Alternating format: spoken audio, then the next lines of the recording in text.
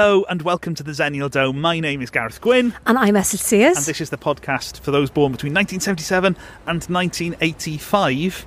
And as you can probably tell, we're outside again.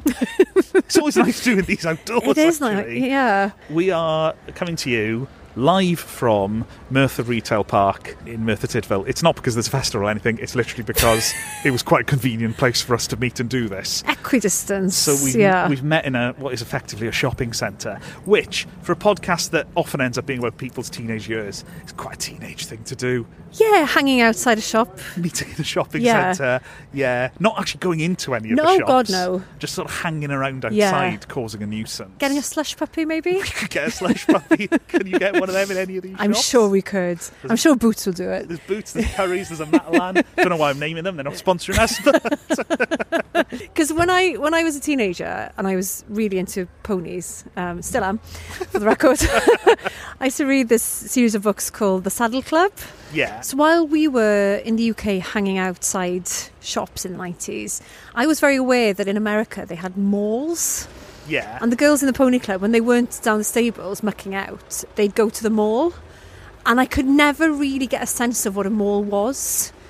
Oh, yeah, I see. Because they'd go there for like milkshakes and stuff, but or a float. Yeah. And I just couldn't understand what that was. And I'm guessing the retail park in Merthyr is like the closest we'll ever get to the mall. That feels like two very different locations for plots. Because the mall does sound quite trendy and cool. And mucking out stables sounds horrific. But in America, it's all cool. Well, talking of America, our guest this week, he was in America where we spoke to him. Not in a mall. Not in a mall, no. He was. But I bet he's been in one. Oh, he's definitely been in one. We should have asked him about the mall, damn it. So, our guest today is the absolutely fantastic director, Rhys Thomas, who was responsible for Hawkeye, the Marvel series. He directed that. He directed John Mulaney and the Sack Lunch Bunch. Documentary now. He's worked on Saturday Night Live. Absolutely loads of stuff. He's absolutely brilliant. This is 1979. And Hawkeye's Rhys Thomas. I've always been really bad at these generational naming conventions. Anyway, I sort of obviously know the term millennial more as a derogatory term than anything else. And when I discovered this podcast, it was kind of nice to sort of suddenly identify what tribe I might belong to. Because I thought we would. I liked to think of it as myself as generationally agnostic. I love that term. No one's ever referred to it as that before. So 1979 does make you a very Zennial because you are almost in the middle of the Zennial bracket. So apparently, so I'd be interested to see what resonates with you. Were you ever on TV as a kid, and if so, what on? I was an extra in Publicum a few times. Yes. Wow, the big time. Yeah. It really did feel like the big time. That was the show around town. And yeah, because I went to a Welsh school, they would sometimes pull from our school, and there were a few other Welsh language shows that did pull kids from our school. I remember there was an historical. There was some sort of true story, sort of historical recreation thing that I didn't get pulled for, but was incredibly jealous of because the kids that went, they got to dress in period costumes.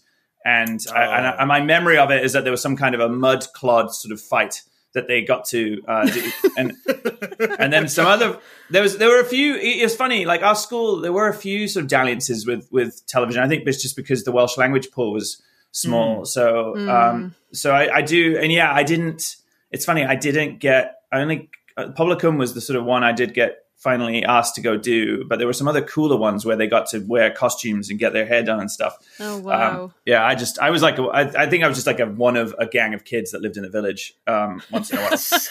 Yeah. It is true, though, this fact that if you speak Welsh, I think, by the age of 18, you will have been on TV at least 5 times. Right. I remember moving to London and I started, widening my pool of friends, and I had English friends.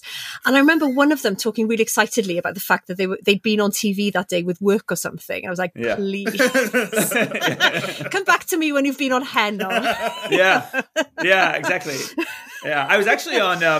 I then actually the extra thing was fun, and then my mum, and then when I was about sort of 12 or 13, I had expressed an interest in acting. I was on Glenhavron, and I was in a coma on Glenhavron for quite a number of episodes. Apparently the backstory, which they didn't shoot but they told me about, was that I had collapsed playing crazy golf.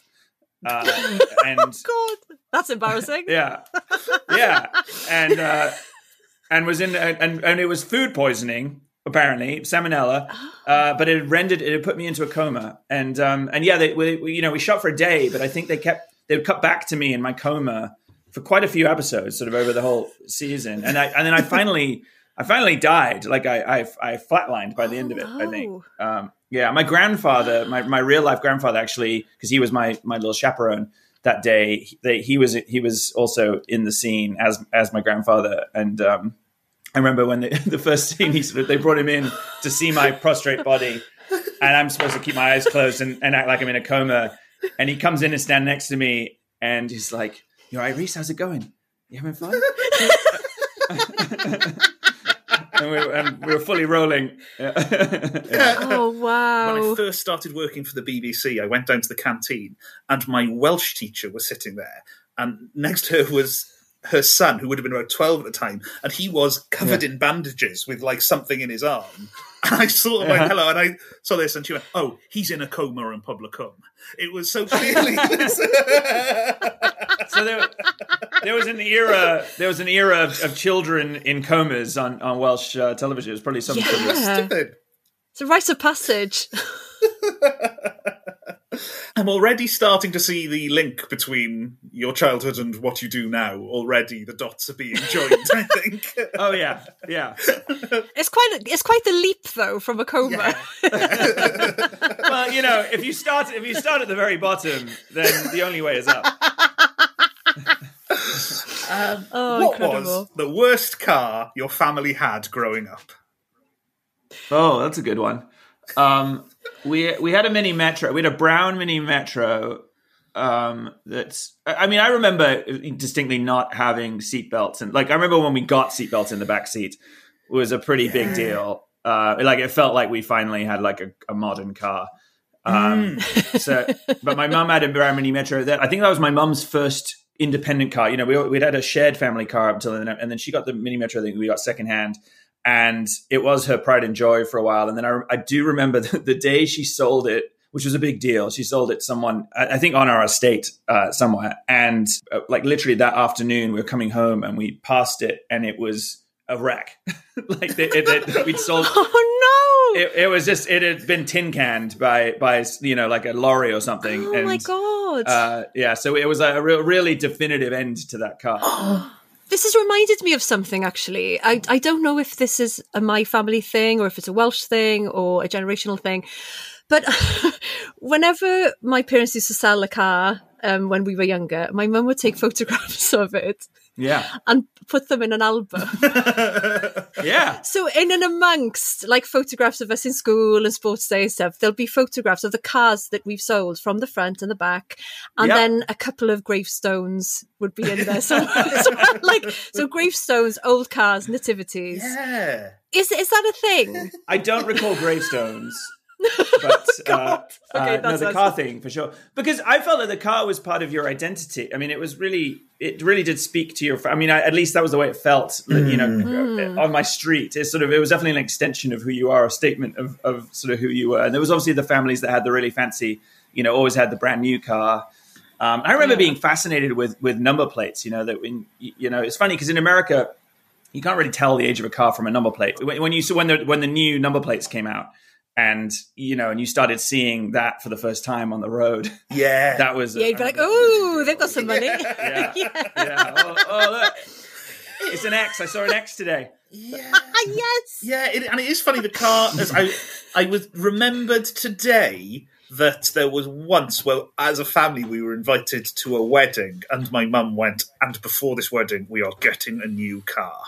Because my mum did not want the Ford Escort that had gone pink in the sun over many years. It was sort of a red colour, but had somehow lost its red colour. And Mum was like... And also in the neath sunlight. Yeah, in the neath sunlight.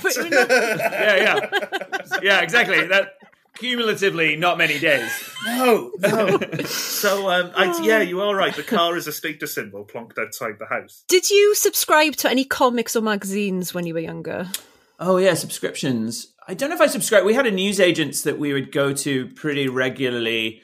It was our video shop / newsagents. And so, there was an era where I think we rented videos every day. And so I knew those magazine shelves like the back of my hand. And you'd go through little phases. Like I remember, obviously, Dandy and Beano, sort of early on. But then I do remember, then there was one historical one. The ones where they came in the plastic wrapper and they'd have some free, thing that you would build over a series of issues, and you get like a part.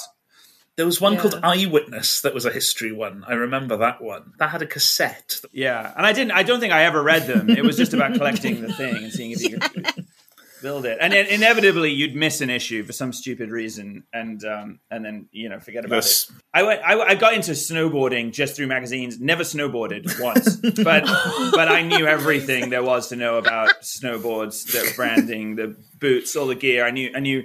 I felt really proud. I'd go pick up the magazine off the shelf, buy it, and they think I'm a snowboarder. I don't know why, but I'm finding this incredibly sad. It's all about finding an identity when you're younger. Sure. And, that was one. I felt like no one had taken that identity in town, so it felt pretty safe territory. And slowly building a snowboard over 400 weeks or something, piece by exactly, piece by tiny piece. Yeah. And I am quite intrigued because you said you were renting from the newsagent that was also a video shop. So what would have been on the video menu then?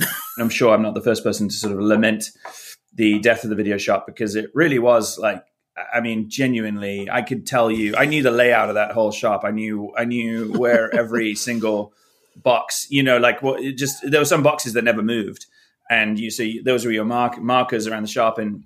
And my dream was to work at that video shop. Like that was the ultimate to me. And I did eventually when I was like 15. I got a job there, and immediately it was immediately demystified. I remember I used to, I don't know if you ever did this as well, but they had like a really shitty window display of posters or whatever was coming out that they get sent. And and the whole thing was that you'd earmark a poster, you'd come in and put your name down and say, how can I get that one? And it was very exciting if you were the one. And what I discovered was not many people were doing that, but so it wasn't that hard. I remember going to a friend's house, and seeing that he'd done it, that he had an X-Files video thing. And going like, where have you got this from? He's like, well, you can just ask for them. It blew my mind. Oh, I had loads of them. Yeah, no. Well, I would monitor it too, because the second you saw that they'd taken it down finally, that was the thing. I was like, all right, today's the day. And, you'd go in and expectantly... Yeah, do you still have them somewhere? No, there's a whole other story. My mum pretty much wiped out my entire childhood room when I was in university. No. Random posters too. Like, I feel like, again, I was probably, 11 and... just had sort of, I don't know, like Body Double or something. So, like sort of those weird, like late 80s sexual thrillers. I had those posters on my wall just because that's what it was a cool poster. Yeah. Do you feel like, going back to that sort of identity thing, I do feel like that was a thing, like that you felt like you had to align yourself with something that, like everybody seemed to have a thing, whether it was, again, football or rugby or whatever. And so again, I do think that was part of what I discovered was that we were allowed to watch, I think, more films than some of my friends. And so, yes. And then when I discovered the poster, it was all those little things that added up to like, okay, I think this is my thing. I'm going to become I'm going to know about these things. So I used to pride myself on, I'd learn the actors' names and, and I'd be the annoying one who would be kind of, teeing up what's about to happen in the film because I'd already seen it, 5 times. Well, with that in mind, then, what was the first film that you saw at the cinema? Do you remember? Oh, at the cinema. Actually, that is funny. I don't have my first memory. Because I feel like I've sort of reinvented it in my head. Like in my brain, I feel like I saw E.T. in the cinema, but I'm not old enough for that to register. But I mean, who knows though? It could have been re-released. I don't know. But films like that, definitely those sort of Spielberg films, I remember being incredibly exciting. The Indiana Jones movies and obviously I feel like Return of the Jedi. That I sort of remember being a big thing and sort of all the events around that release. No, I don't. It's funny. It was easiest for me to remember. I can remember the first video we rented after we got our first video player. We got a Betamax. Oh, my dad. Did you? Oh yeah, no. My dad. There's a recurring theme in my childhood that my dad would generally opt for the thing that no one else had. I don't even know if it was conscious or he just had a knack for it, but yeah, we got a Betamax player. We'd wanted a video player. It was very exciting. We got it. So now finally we could go to the video shop. It was like, great. We can, and it was fairly new. I remember the same news agents that I ended up going to sort of the rest of my childhood. And they had a Betamax section and it was tiny. Like that was the thing. I didn't know there was a difference. And so I walked in, looked at all the tapes and it was like, no, over here. This section. You can't look at that section. And it was just like, you could be through them within a week or so. But I remember, I think there was a Spider-Man movie, and I had to look it up to remind myself sort of what it was. But there was a American television movie, The Amazing Spider-Man, 1977, I think it was made. That we rented that on videotape, and I have a distinct memory of watching that. And I think I want to say the remote control had a cable attaching it to the video player. Probably. As well. On the subject of Spider-Man, actually, because obviously you've now worked on Hawkeye and you've done the Marvel thing. Were you into superhero stuff as a kid? Was that because superhero films were quite a different prospect when we were kids? This thing, I really was just someone who watched everything, and so I think I saw the value in everything. But no, it wasn't like some lifelong sort of comic book dream led me to doing Hawkeye, which and that's probably not the right thing I'd be to say. surprised if it was. Because the 90s was very much, it was a lot of Batman. And my introduction to that whole comic book thing was Val Kilmer as Batman. So I don't know if it's the best way of introducing Kilmer's Batman to a franchise. Yeah. So that, I wouldn't be surprised if that didn't inspire you.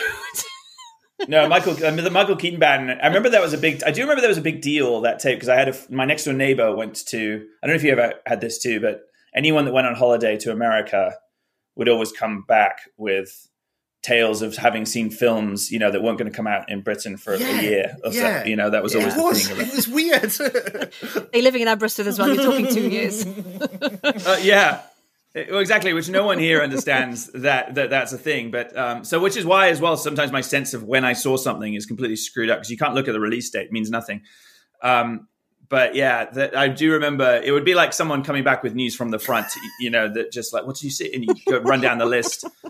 And you never knew if it was true or not, if they'd actually seen it, or if they just sort of... It might have been complete bullshit. Oh, it was a liar's paradise. I remember there was a kid in my class, and he'd gone to America. And for about 4 years afterwards, he would be saying, I saw that in America. I saw that in America. And I was like, we're literally... we're the other side of puberty now, mate.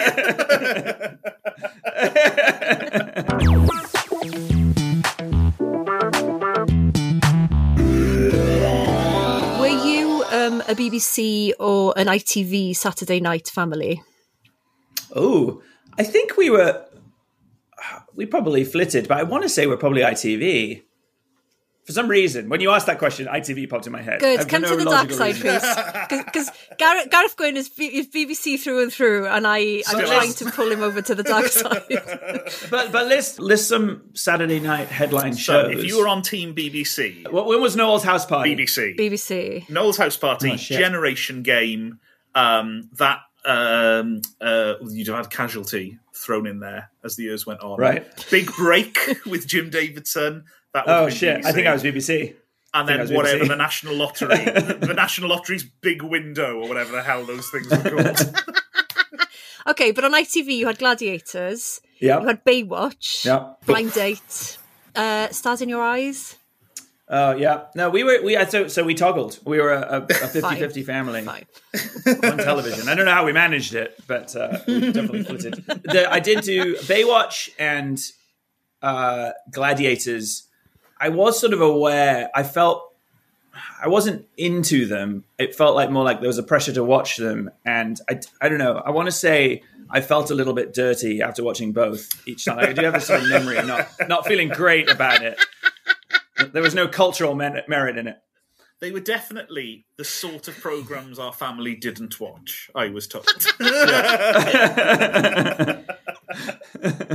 It reminded me, I don't even remember there was I think, was it a Neutrogena? There was a shampoo ad where they showed like full nipple for the first time. Yes. I don't remember what year that was.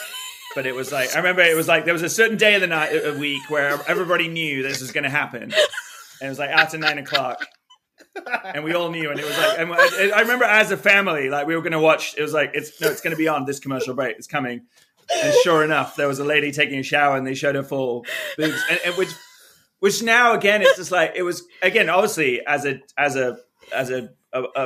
little horny little boy, it was really exciting.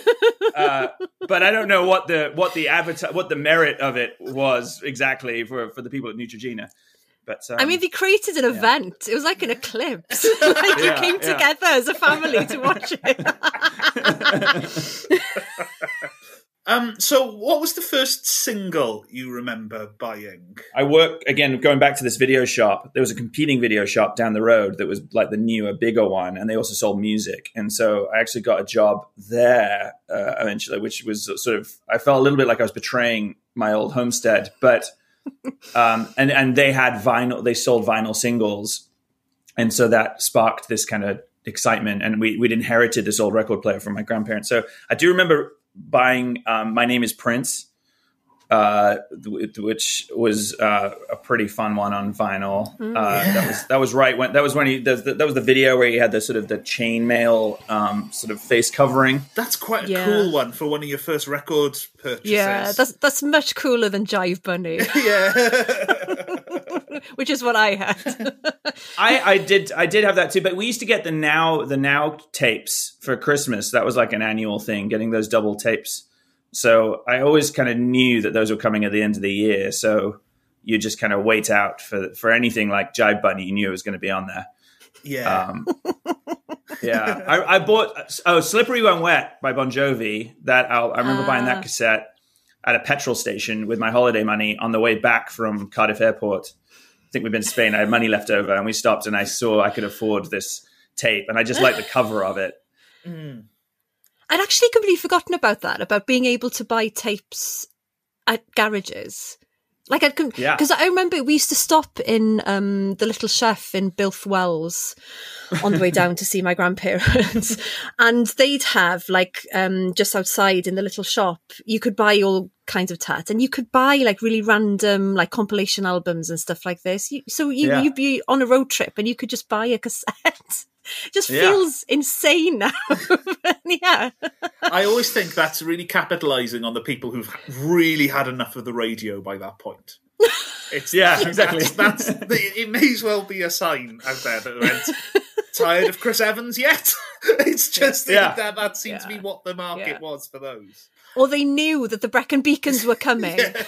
Yeah, exactly. Yeah. But you could walk out of the garage and go straight into the car and get it on. That's the thing. That was the fun. I could take this over. Can't argue with me now. I got a new tape. Let me play. I missed that. Yeah. Well, what was the first gig or concert you went to? Well, I don't know if it counts as a gig or a concert because we didn't pay for it. But Radio 1 Roadshow, Barry Island was. Oh my God. I remember I saw the Manics there and Kylie Minogue. You didn't. Go West. But it was pretty good because I definitely didn't know the Manics then, but they played Suicide is Painless. Oh, right. Because I was going to ask what sort of era that would have been. When would we be talking? Probably, I don't know, 92? Is it too late? No, 92 would be, I think the Manics, they'd have done their first album would have been out by then, so they'd have been doing the rounds. What did the Radio 1 Roadshow look like? Is it when they were doing it basically from the side of a truck almost? Yeah, I think I probably, again, in my brain, it was a really spectacular set with, but I know that it was probably the back of a lorry with some vinyl siding and things. I do remember the rain because I remember people having to mop it off the stage before people came in. Yeah. When did you first use or see the internet? Wow. It's funny. You'd think this would be a really momentous thing in my head. Probably about 17. So I remember my friends talking about emailing each other. And I didn't have an email, and I didn't know how you got an email. But I remember that was a thing that had started. That people, you hear little whispers of like, "Oh, I sent something." But really using it. And so my first email wasn't until I was 18, because I went to Brazil for a year when I was 18, before I went to university, and so I had to get an email, and so that was my big entrance into it, because suddenly I was using it for everything. That was the way I kept in touch with everyone at home. It was a Yahoo address. That was my first real regular use of the internet, was once I got to Brazil. So 18. Is that late? I don't know. No, I don't think so.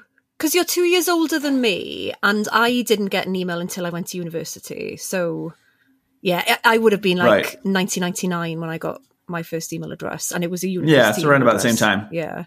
Yeah, and I think we had one for the house, is my memory. When we first got a computer, there was like an email address for the house. Was it like, how some couples, they'll have both their names? Yeah. Like Pam and Dave at hotmail.com. It did include the village name. Yeah, it was it did have like, and then like village name and then some numbers. And then, at free server. Which is a precursor for the bed and breakfast model. Yeah. So do you remember the sort of websites you visited first, like when the internet was new? I mean, I imagine it was how to find your way around Brazil, given your situation. When I was in Brazil, it was probably like news and things there. Before going to Brazil, definitely remember trying to figure out how you got to pornography, for sure.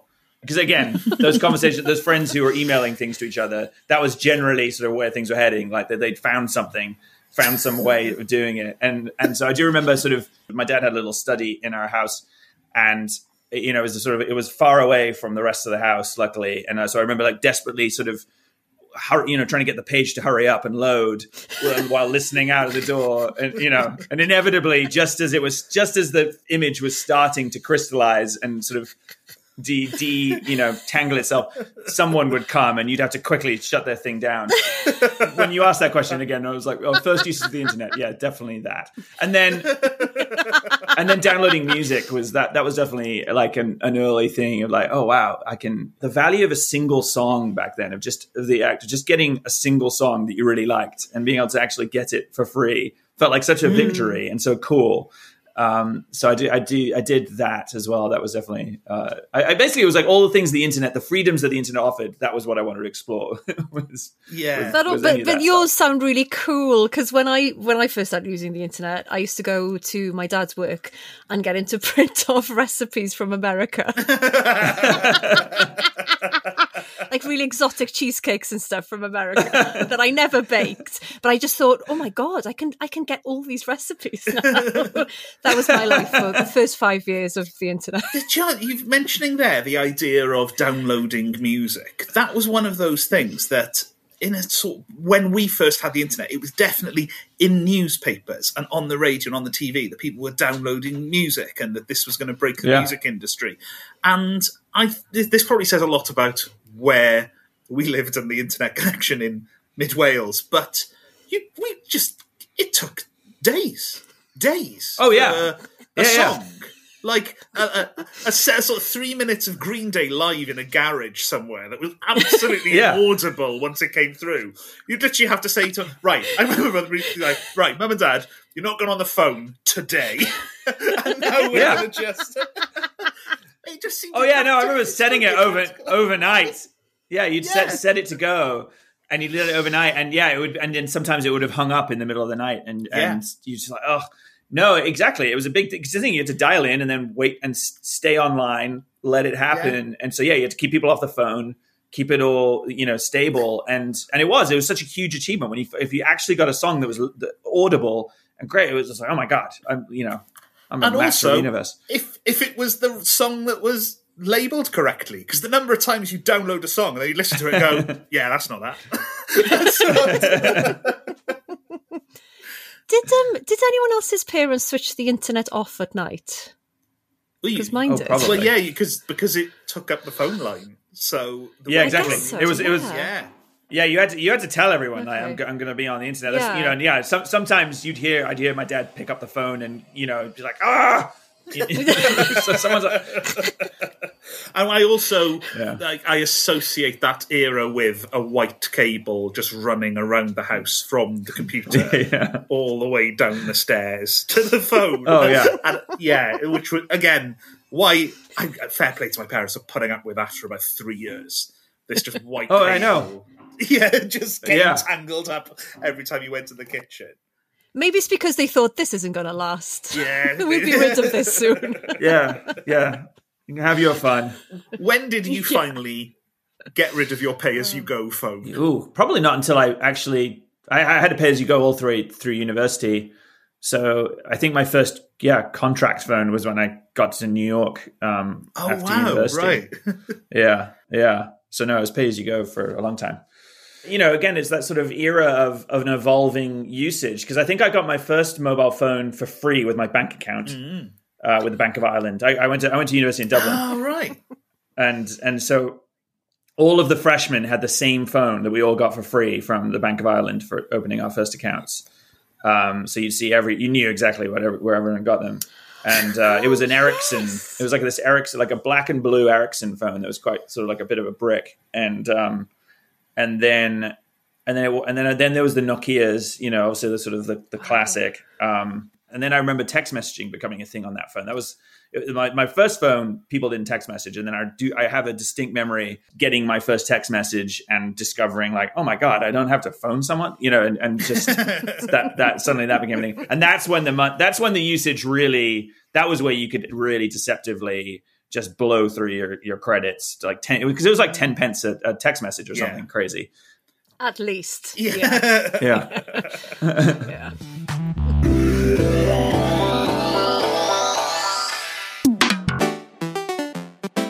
Do you remember where you were when Diana died? I do.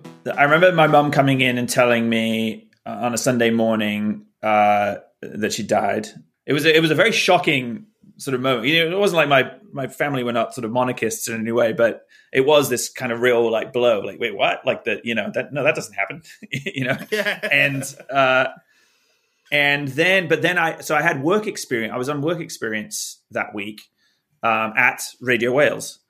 And so they set up a answering machine for people to leave messages for dead Diana for some reason. Oh, God. Or to say what they, to sort of enunciate their feelings towards Diana. And I had the job of kind of going through it and, sort of earmarking anything that was kind of interesting.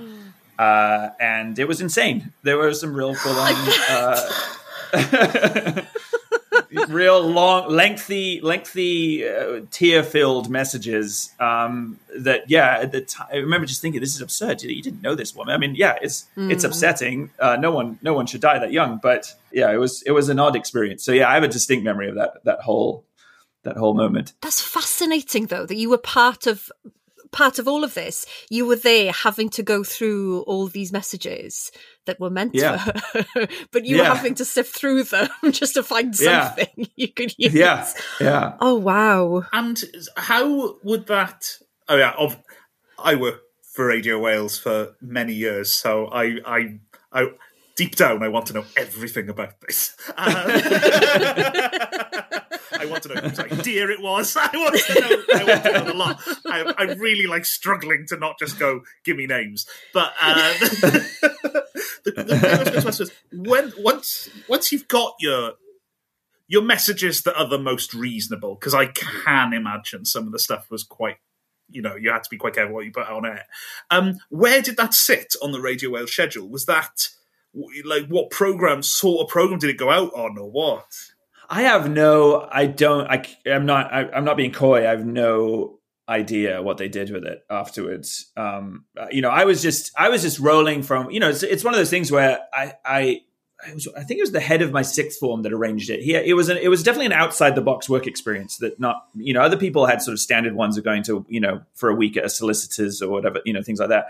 And again, at that time, he knew I was interested in theater and I'd been doing extra work and stuff. And so he was the one who sort of came in and basically, I think he had like a niece or someone that worked at Radio Wales. And so he sort of offered it to me, which was amazing. And so that's how I ended up there. But so I was the only one on work experience and genuinely kind of lost. I just sort of sat, at a table and then once in a while someone would come along and say, oh, do you want to, so I remember I went on a milk round one morning with someone and we just, we just sort of interviewed the milkman, and that was exciting though. I got to ride in the milk van and record the sound of bottles chinking on doorsteps and things. And then they let me edit that. When I came back, they let me do my own edit. They didn't use my edit, but it was splicing tape. It was, that it was that way. But I do remember that then, and I think the answering machine stuff went this way, but they had a computer system for editing, but it had its own room. And I want to say it had, I don't, maybe you remember this, but it had a female name. I can't remember what it was. Sadie. Sadie, yes, exactly. Yeah. It was still there when I was there. Yeah. Without hesitation, Gareth.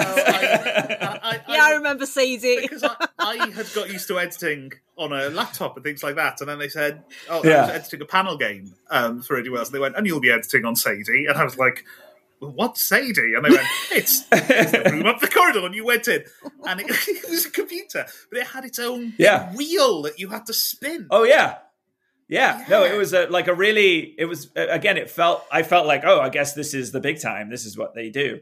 And I wasn't allowed to touch it. It was sort of like, this is, this is for the professionals. I also, they sent me out one day where I had to go and there was a debate, I think, going on about breastfeeding in public or something, or whatever. So I had to go out and ask people their opinion on breastfeeding in public on Queen Street in Cardiff. Oh my God, how old were you? That's the thing. I think I was 17, so it was just such a not appropriate in any way.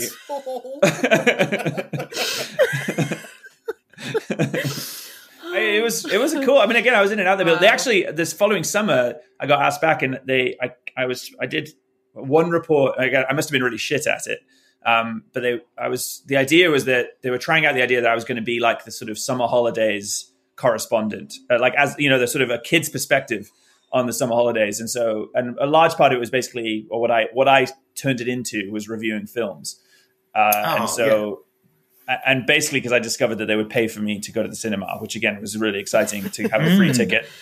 So I did one report that I remember was an incredibly confusing experience because I'd loaded up on reviewing these films. I think it was Jurassic Park and Mars Attacks. I definitely were two of them. But I don't remember who the host was. But they just refused to ask me any kind of intelligent question about the film. I feel like I remember being asked whether any of the dinosaurs wore hats in the film. And it completely stumped me. There's probably like an audible pause, and then a monosyllabic no.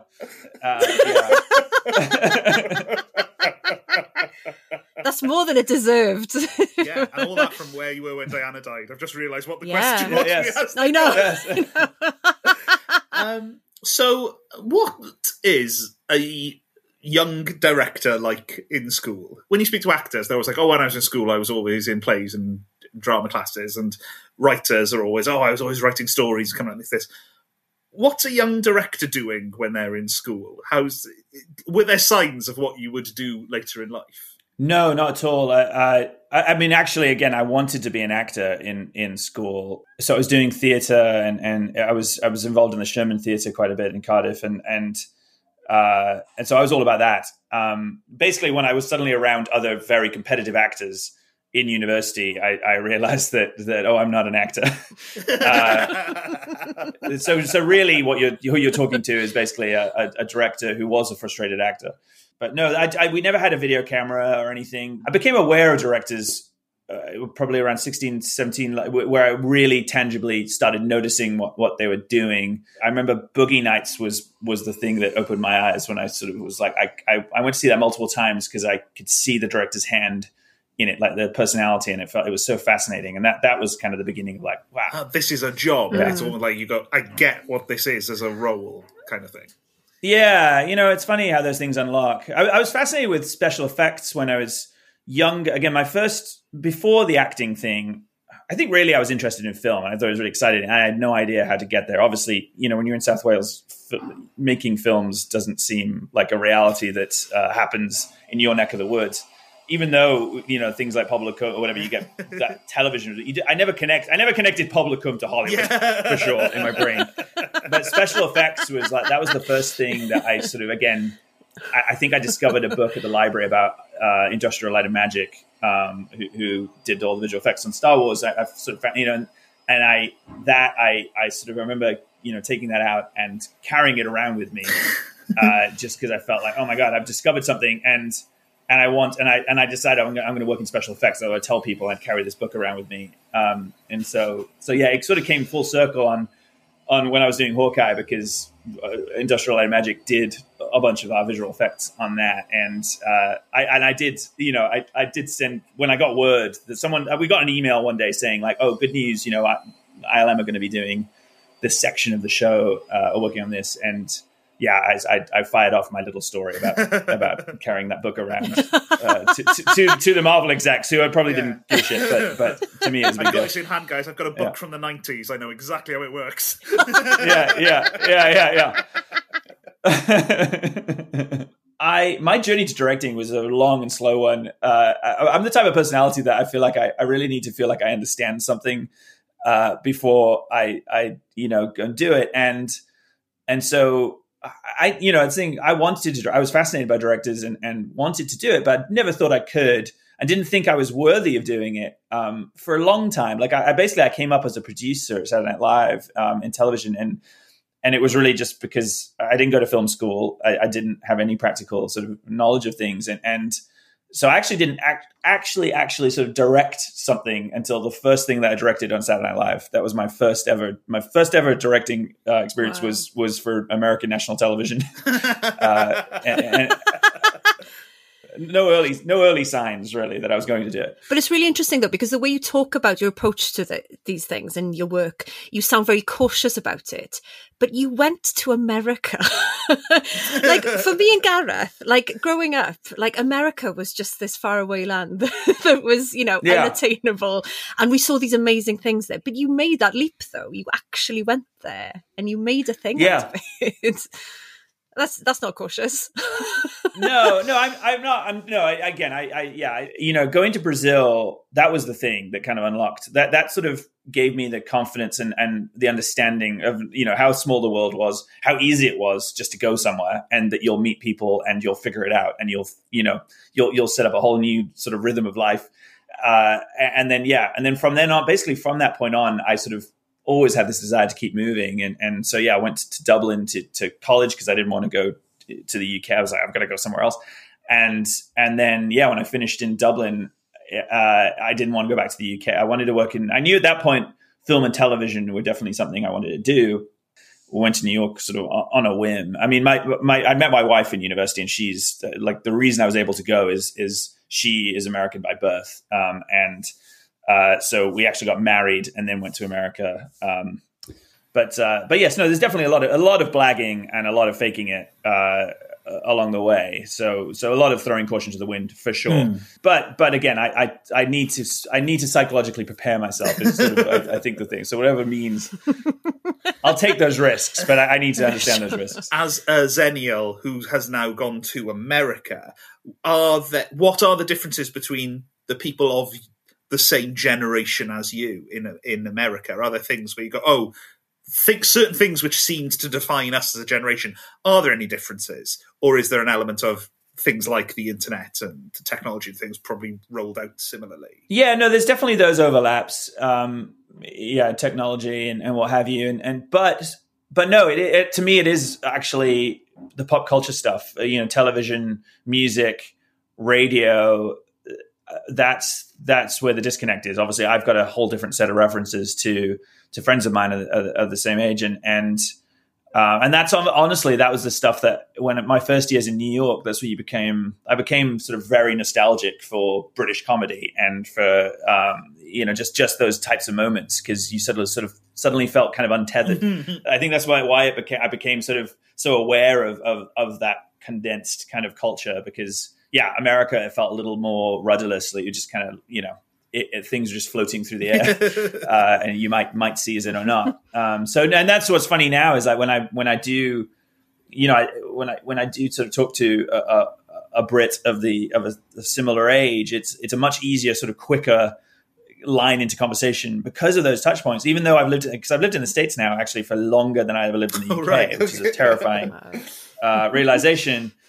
But at the same time, it's funny. It's like there's still the core of sort of who you are ultimately, and you sort of realize sort of how foundational that is, and which is why actually, again, coming on this is like such an interesting thing, because I've never, normally, if I do talk to anyone, it's sometimes about it's about sort of film and TV, whatever you've been doing, and basically my American life. So to actually revisit that sort of part of my life has definitely been interesting to think about.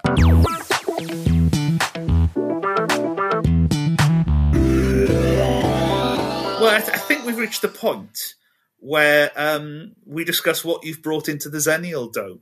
What would you install inside it? Basically, the mini disc was the thing that sort of popped into my head, because it's sort of, I loved it as a format, and it was super cool. The fact that you could you get sort of CD quality, you could re-record on it, and you could edit it. You could actually move tracks around, which was something you obviously hadn't been able to do with cassettes or CDs. And so I was a big into mini discs. And the funny thing is, we've had iPods and we've had CDRs and we've had cassette players and I feel like we're slowly working our way through all the ways you could listen to music. Yeah. So you can champion the mini disc here, I think, because it felt like it only had like 2 weeks in the sun. It felt like it came and then was immediately usurped. But were you into it in quite a big way then? For a while, like I was saying earlier about my dad and his Betamax. So my dad was like a sort of, what I realized is he basically had a sort of an internet brain pre-internet, in that he worked in Cardiff in the centre, and on his lunch times would always go for a walk for his lunch. And during these walks, he would gravitate to a shop and sort of, whatever they sold, he would talk to the salespeople, get to know the products, research them. And so he would kind of load up on useless information about, something that just taken his fancy. And so I think the mini disc sort of came to me that way, and that he sort of just, he stopped in Dixon's a few times or something, and had discovered this thing. And so again, I never viewed it as, it was just something. I think I was given it for Christmas when like, oh, he has a mini disc player. It's like, I'd sort of seen them a little bit. I didn't know anything about it.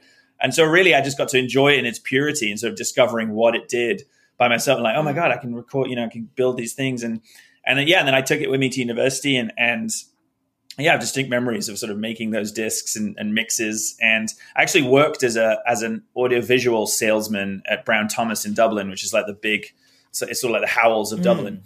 And I do remember, like, I was a hard seller of mini disc, which again, we maybe had two hi-fis that had mini disc players in them, and I would champion them till the cows come home. And I don't think I sold one. Oh. It's really funny because it's one of the tech advancements that I kind of waited to see how it developed, because I love new gadgets and stuff, but it was the one thing during that era I kind of stood back and thought, I'm going to see how this is going to play out first. I don't know why. Very reasonable of you. But I love how evangelical you were about it. Oh, yeah. What I particularly like about that story, though, is that you described the department store in Dublin as the Howells in Cardiff. But I feel like for listeners outside Cardiff, that's like the Selfridges in London. And I feel like I could just, this sentence could go on and on and on. Yeah. With something like mini discs, it's interesting that your dad got you onto it. Was he also into mini discs, or did they feel like something that were like yours? Oh no, they were mine. My dad wasn't. That's the thing. He didn't really use the things himself. He would just sort of take pride in finding out about these things, and then and then it would just be something that once in a while would come to us. But no, it's funny. He was not. My dad was basically a skinflint. Is a problem. And so he didn't like spending money. So it was sort of, again, like Christmas and birthdays, it would be very important. Like if he'd hone in on something that felt like, okay, this is significant. If I'm going to spend the money, then this is going to be the thing. And so again, he did open my eyes to sort of some things that, yes, were a little outside the box. And would sometimes surprise you with pulling a deep cut on something. But it usually meant that I had basically the slightly lesser brand of what everyone else had. Like if everyone else had Nintendo, I had this thing. I was a Sega Master System person and went the Sega route. And the same. Everybody had a Game Boy. We had a Game Gear. Like there was always I always had this the whatever was the least popular one we would have, and it was because he'd usually spoken to some spotty teenager in Curry's or Dixon's or something who'd convinced him that not many people getting this one, but I think it's better, or whatever. And he'd take that advice, and that's what we'd have. So I was always but again, now that I reflect on sort of who I am, I think it sort of set me on this path to being okay being an outsider. It was like, oh, it's fine. I don't need to be one with the crowd. And is there anything from our generation that's maybe past in history that you'd like to see a resurgence of? Is there anything where you're like, I'd like to see that back? Be it the mini disc or something else. No internet? No internet. Oh, that's an interesting. You've had enough of the internet. Well, again, it's so going back to that video shot. I mean, again, I guess the video shot would be something, but for that to happen, we'd probably have to get rid of the internet. But I really do, and it sounds, I feel cliche saying it, but it was, there's something exciting and momentous about going to the shop, knowing that you had like one choice, so you had to make that choice, and there was a limited amount of time. Watch it the next day, and as many times as you could if it was something you were really excited about. That it was just like the ritual of doing that. It was the thing. We had to get in a car to drive to the video shop. It was a big deal, and we did it every day. And it was there's sometimes my dad would have to preview the film. He'd preview the film at night after we went to bed to let us know whether we could watch it after school the next day. And he definitely got more lax quite quickly on that one, where he probably just fell asleep and was like, all right, you can just watch that. But it's the idea as well that if someone else had taken the film you wanted, you couldn't watch it. And that's to try and explain that to someone now. It's just unfathomable. No, wait. Yeah, exactly. Patiently waiting, reserving video. Which when my dad would never let us reserve videos because I think you had to pay full price if you. They had you could. I think you could rent. You could rent for £1. I think after a certain time of night, if the video was still available. There was some weird rules where basically it was cheaper if if we went in after 7. They closed at 8, I think, and you went in after 7. You could get it, but if you reserved it, you were a full £2 rental, and we that was a real special occasion, like maybe like Braveheart or something. He was okay with that.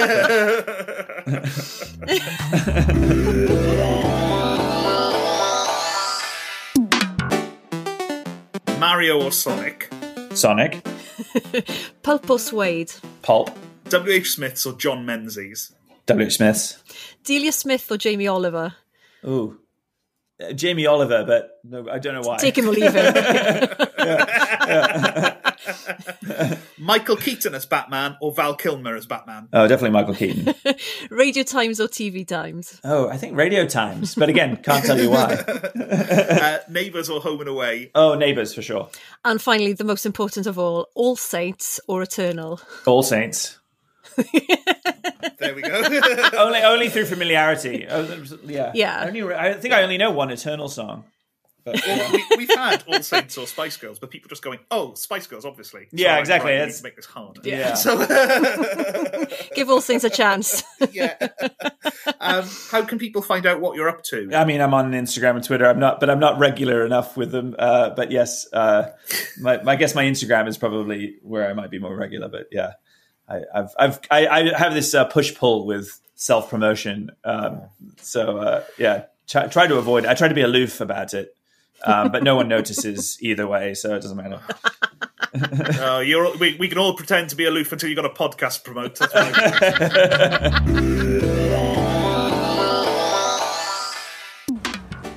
That was Rhys Thomas. Thank you very much to Rhys for coming on the show. It was fantastic to speak to him. And I have been asking questions with my contacts at Radio Wales to find out what happened to those messages. I've searched the archive. I can neither find the messages from the answer phone nor Rhys's film reviewing career on Radio Wales, both of which I was desperate to find. I'm surprised he's still as put together a man as he is, considering he had to go through that and also interview people about breastfeeding when he was like 17. All of this I've tried to find on the Radio Wales archive, and I still haven't. I'll get to the bottom of it. Yeah. I will absolutely get to the bottom of it. So thank you very much to Rhys for coming on the show. And if you can hear noise in the background, by the way, we're still in Merthyr Retail Park. Yeah, we have not moved. And JD Sports are just now and again, they're just pounding out some. I don't even know what that is. I can't make it out. Does it make you want to go running? No, me neither. At all. So, if you want to get in touch with the show, you can. You can send us an email to thezenialdome@hotmail.com, or you can send us a tweet to the Zenial Dome, and you've got one in front of you there, I can see. I do. I've got a tweet from someone called Bryn, who responds to Tanya Moore's episode, another great episode, saying, just caught up with Tanya Moore's episode, and when I was growing up, a sign of people being posh was if they had Lucozade in their fridge when no one was ill. That is such a good observation. It's great, isn't it? It is a good observation. Yeah. Because, like you say, back then it was when you were ill you had Lucozade, and now it's the sort of thing somebody drinks when they're standing outside JD Sports because they think they're going to go running. Yeah, it was because it was expensive. It was in a big glass bottle. Yeah, it was big and shiny, and you got it when. I know. So basically, you then had a family who were so healthy, but they're like, but we're still going to drink Lucozade just because we can. Just preemptively, like cod liver oil. That is a great observation. Thank you very much for that. Like I say, if you want to get in touch with the zenialdome@hotmail.com, or our Instagram as well is @zenialdome. We will be back next week with Anna Jordan. She's a playwright, but she's also written on Killing Eve and Succession. The thing that gets me about this is that we did not ask her a single question about Succession for fear of spoilers. There was one moment, wasn't there, when she nearly referred to something in this current series that's going out at the moment, and immediately thought better of it. Yeah, and we didn't encourage her either to get the spoilers, because you know why? Because we're Zenials, because we're used to not having spoilers. Because you wouldn't, there would be no way of knowing what was going on in America before it actually came on TV. No, absolutely. So you can listen next week to an episode with one of the writers of Succession with absolutely no fear of hearing any spoilers of Succession. And that in itself is a reason to listen. We're going to be like a sort of hour-long paradise where you don't need to risk someone running in and say, I'm not even going to say as a joke a thing that could happen on Succession. So, because it'll just annoy people. So we shall see you next week for that. See you later. Bye-bye. Bye.